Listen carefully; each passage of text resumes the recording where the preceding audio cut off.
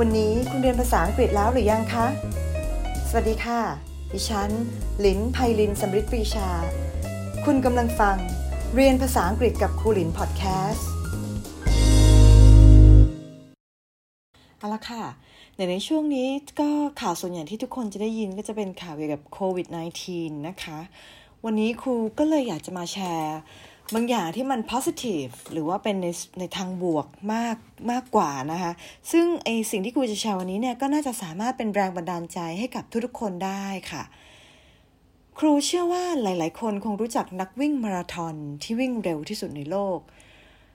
บุคคลนี้มีชื่อว่าเอเลียดคิปโชเก้หรือเอลิอุดคิปโชเก้นั่นเองนะคะซึ่งสถิติของระยะมาราธอนของเขานะคะหรือในระยะ 42.195 กิโลเมตรนั่นเองสถิติของเขาอยู่ที่1ชั่วโมงกับอีก59นาทีซึ่งต่ำกว่า2ชั่วโมงนะคะซึ่งเป็นเวลาที่เร็วมากนอกจากคิปโชเก้เนี่ยจะเป็นนักวิ่งมาราธอนที่วิ่งเร็วที่สุดในโลกแล้วนั้นทุกคนรู้ไหมคะว่าเขาเนี่ยยังเป็นคนที่สามารถสร้างแรงบันดาลใจให้กับทุกคนทั่วโลกได้อีกด้วยคือการที่คนเราเนี่ยจะประสบความสำเร็จในแต่ละอย่าง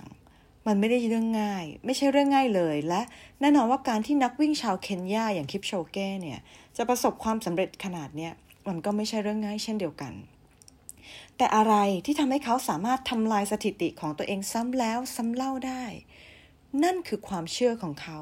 และการกระทำที่เขานั้นยึดถือมาจนถึงทุกวันนี้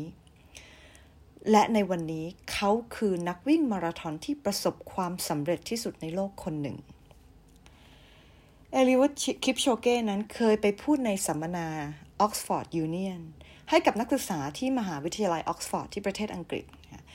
เขาได้พูดถึงองค์ประกอบสำคัญของความสำเร็จตามแนวคิดของเขานะคะซึ่งวันนี้นี่แหละครูจะมามาแชร์ในเรื่องขององค์ประกอบนั้นๆเพื่อที่จะสร้างแรงบันดาลใจให้กับทุกๆคนและให้กำลังใจกับทุกๆคนในช่วงวิกฤตตอนนี้นะคะไม่จำเป็นที่จะต้องเป็นแค่สำหรับการวิ่งมาราธอนแต่ทุกคนสามารถนำความคิดเหล่านี้ไปปรับใช้กับทุกๆกิจกรรมที่ทุกคนทำอยู่ได้องค์ประกอบนั้นที่จะนำไปสู่ความสำเร็จในมุมมองของคิปโชเก้นั้นเนี่ยมีอะไรบ้างเดี๋ยวเราไปดูกันเลยนะคะข้อที่1 self-disciplined ตัวนี้สะกดอย่างนี้นะคะ S-E-L-F แล้วก็ขีดกลาง D-I-S-C-I-P-L-I-N-E-D S-E-L-F ขีดกลาง D-I-S-C-I-P-L-I-N-E-D self-disciplined ตัวนี้แปลว่าวินัยต่อตัวเองนั่นเอง self คือตนเองนะคะ discipline คือวินัยรวมกันแล้วก็คือการมีวินัยต่อตัวเองคิปโชเก้เคยบอกไว้ว่า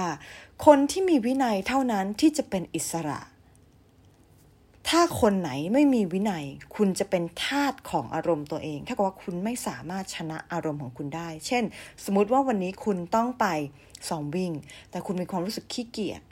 การที่คุณไปตามอารมณ์แบบขี้เกียจนั่นคือคุณเป็นทาสอารมณ์ของตัวเองเพราะคุณไม่ไปทำในสิ่งที่คุณควรที่จะต้องทำเพราะฉะนั้น self discipline คือตัวแรกเลยที่เขาให้ความสำคัญนะคะเดี๋ยวเรามาดูตัวที่2กันค่ะตัวที่2นะคะคือwell preparation well ก็คือ W-E-L-L ที่แปลว่าดีเยี่ยมแล้วก็ preparation P-R-E-P-A-R-A-T-I-O-N W-E-L-L P-R-E-P-A-R-A-T-I-O-N well preparation มาจากคำว่า prepare ซึ่งแปลว่าเตรียมพร้อม well แปลว่าดีเยี่ยมเพราะฉะนั้นเวลาที่มันเป็น well preparation อันนั้นก็รวมกันจะกลายเป็นว่าการเตรียมตัวอย่างดีเยี่ยมคิปโชเก้เขาบอกว่าการชนะอะไรบางอย่างหรือประสบความสำเร็จจริงๆแล้วไม่ได้เป็นสิ่งที่สำคัญเลยแต่ถ้าหากว่าคุณเตรียมพร้อมมาอย่างดีเยี่ยมแล้วความสำเร็จจะมาหาคุณเอง เพราะฉะนั้นการที่เราจะทำอะไรก็ตามนะคะเราจะต้องใส่ใจเราต้องเตรียมตัวเตรียมพร้อมให้ดีนะคะถัดมานะคะ positive thinking positive thinking P O S I T I V E positive แล้วก็คำว่า thinking นะคะ T H I N K I N G thinking positive thinking P O S I T I V E T H I N K I N G positive thinking positive แปลว่าในแง่บวกนะคะ thinking คือความคิดเพราะฉะนั้นรวมกันแล้วก็คือความคิดในแง่บวกการที่คุณคิดในแง่บวกเนี่ยมันจะทำให้งานของคุณหรือสิ่งที่คุณทำนั้นอยู่เนี่ยออกมาอย่างยอดเยี่ยมด้วยตัวของมันเองเลยนะคะอันนั้นมันมาโดยอัตโนมัติถ้าคุณคิดบวกทุกอย่างก็จะออกมาเป็นบวกเช่นเดียวกันเพราะฉะนั้นการมี positive thinking นั่นก็เป็นอีกหนึ่งขององค์ประกอบที่จะนำพาคุณไปสู่ความสำเร็จนั่นเองนะคะถัดมาค่ะคำว่า consistency C O N S I S T E N C Y C O N S I S T E N C Y consistency ตัวนี้แปลว่าความสม่ำเสมอนั่นเองนอกจากวินัยแล้วเราต้องมีความสม่ำเสมอเช่นถ้าสมมุติว่าวันนี้เราวางตารางซ้อมไว้แล้วว่าในแต่ละอาทิตย์ของเราจะซ้อมกี่ครั้งเราก็ต้องทำให้ได้ทำให้สม่ำเสมอฝึกฝนความสามารถอย่างสม่ำเสมอเพื่อที่เราจะเติบโตขึ้นในสิ่งที่คุณกำลังทำอยู่ไม่ว่าจะเป็นในเรื่องงานเรื่องกีฬาหรือเรื่องดนตรีนั่นเองนะคะสามารถนำไปปรับใช้ได้กับทุกกิจกรรมที่คุณกำลังทำอยู่นั่นเองถัดมานะคะ adaptability A D A P T A B I L I T Y A D A P T A B I L I T Y adaptability ตัวนี้ adaptability มาจากคำว่า adapt ซึ่งแปลว่าเปลี่ยนแปลงนั่นเองพอมันเป็นคำ adaptability ก็คือการยอมรับในความเปลี่ยนแปลงนั่นเองเราทุกคนจะต้องรู้จักที่จะปรับเปลี่ยนตัวเราเองเพื่อให้เข้ากับสิ่งใหม่ที่เราจะต้องเจอหรือต้องทำตัวเองให้เข้ากับสิ่งที่เราไม่คุ้นเคยไม่อย่างนั้นคุณจะไม่ประสบความสำเร็จถ้าคุณอยู่กับที่ไม่พยายามที่จะ stretch ตัวเองยืดตัวเองออกไปเพื่อให้เข้าสู่โหมดที่เราไม่คุ้นชินเราจะไม่สามารถพัฒนาตัวเองให้มันประสบความสำเร็จได้นะคะเพราะฉะนั้นตัวนี้ก็สำคัญเหมือนกันถัดมาจะเป็นองค์ประกอบสุดท้ายนะคะที่ครูนำมาพูดถึงในวันนี้ก็คือ self confidence ตัวนี้สะกดอย่างนี้นะคะ S E L F ขีดกลางนะคะ C O N F I D E N C E S E L F ขีดกลาง C O N F I D E N C E self confidence ตัวนี้แปลว่าความเชื่อมั่นในตัวเอง self แปลว่าตนเอง confidence แปลว่าความเชื่อมั่นรวมกันแล้วก็จะแปลว่าความเชื่อมั่นในตัวเองนั่นเองคิปโชเก้บอกว่าเราต้องเชื่อมั่นในความสามารถของตัวเองความเก่งของตัวเองเชื่อมั่นในการฝึกซ้อมหรือประสบการณ์ที่ผ่านมาของเราและเมื่อเรากำลังทำงานชิ้นไหนไม่ว่าจะอะไรก็ตามหรือเราจะอาจกำลังแข่งกีฬาประเภทไหนๆอยู่ก็ตามเราต้องเชื่อมั่นว่าเราคือคนที่เหมาะสมและเก่งที่สุดสำหรับงานนั้นเพราะฉะนั้น self confidence ก็เป็นสิ่งที่สำคัญที่จะสร้างความมั่นใจให้กับตัวเราเองนะคะเพราะฉะนั้นเนี่ยจริงที่พูดมาเนี่ยมันเป็นแค่6องค์ประกอบจากหลายๆข้อนะคะแต่ครูคิดว่า6ข้อนี้เป็น6ข้อที่สามารถนำมาปรับใช้ได้กับทุกๆคนและไม่ยากเกินไปสำหรับทุกคนไม่ว่าจะเป็นในงานกีฬาหรือว่าชีวิตประจำวันก็ตามนะแม้กระทั่งครอบครัวนะคะ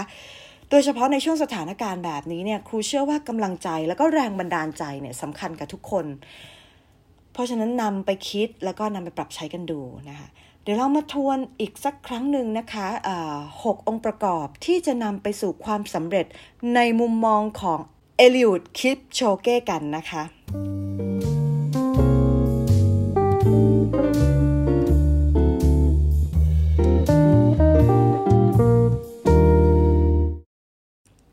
ที่1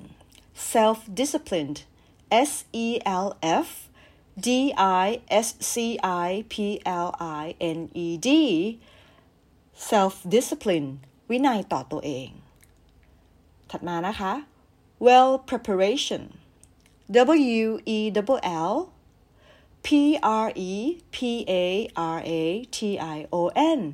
well preparation ก็คือการเตรียมตัวอย่างดีเยี่ยมถัดมานะคะ positive thinking POSITIVE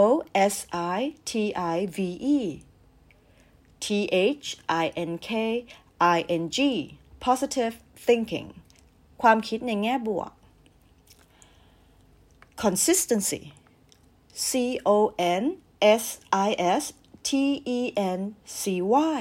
consistency ความสม่ำเสมอ adaptability ADAPTABILITY adaptability ยอมรับความเปลี่ยนแปลง self confidence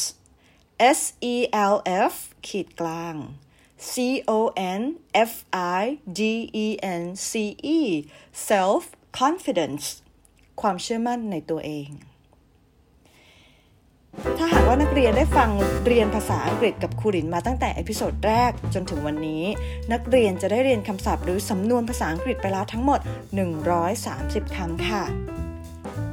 แล้ววันนี้ก็มาถึงช่วงสุดท้ายแล้วนะคะพบกันใหม่คราวหน้าวันนี้สวัสดีค่ะเป็นอย่างไรกันบ้างคะสำหรับเนื้อหาในวันนี้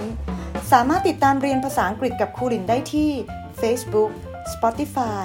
Apple Podcast และ YouTube อย่าลืมกด subscribe และกดกระดิ่งเพื่อไม่ให้พลาดคอนเทนต์ดีๆด้วยนะคะ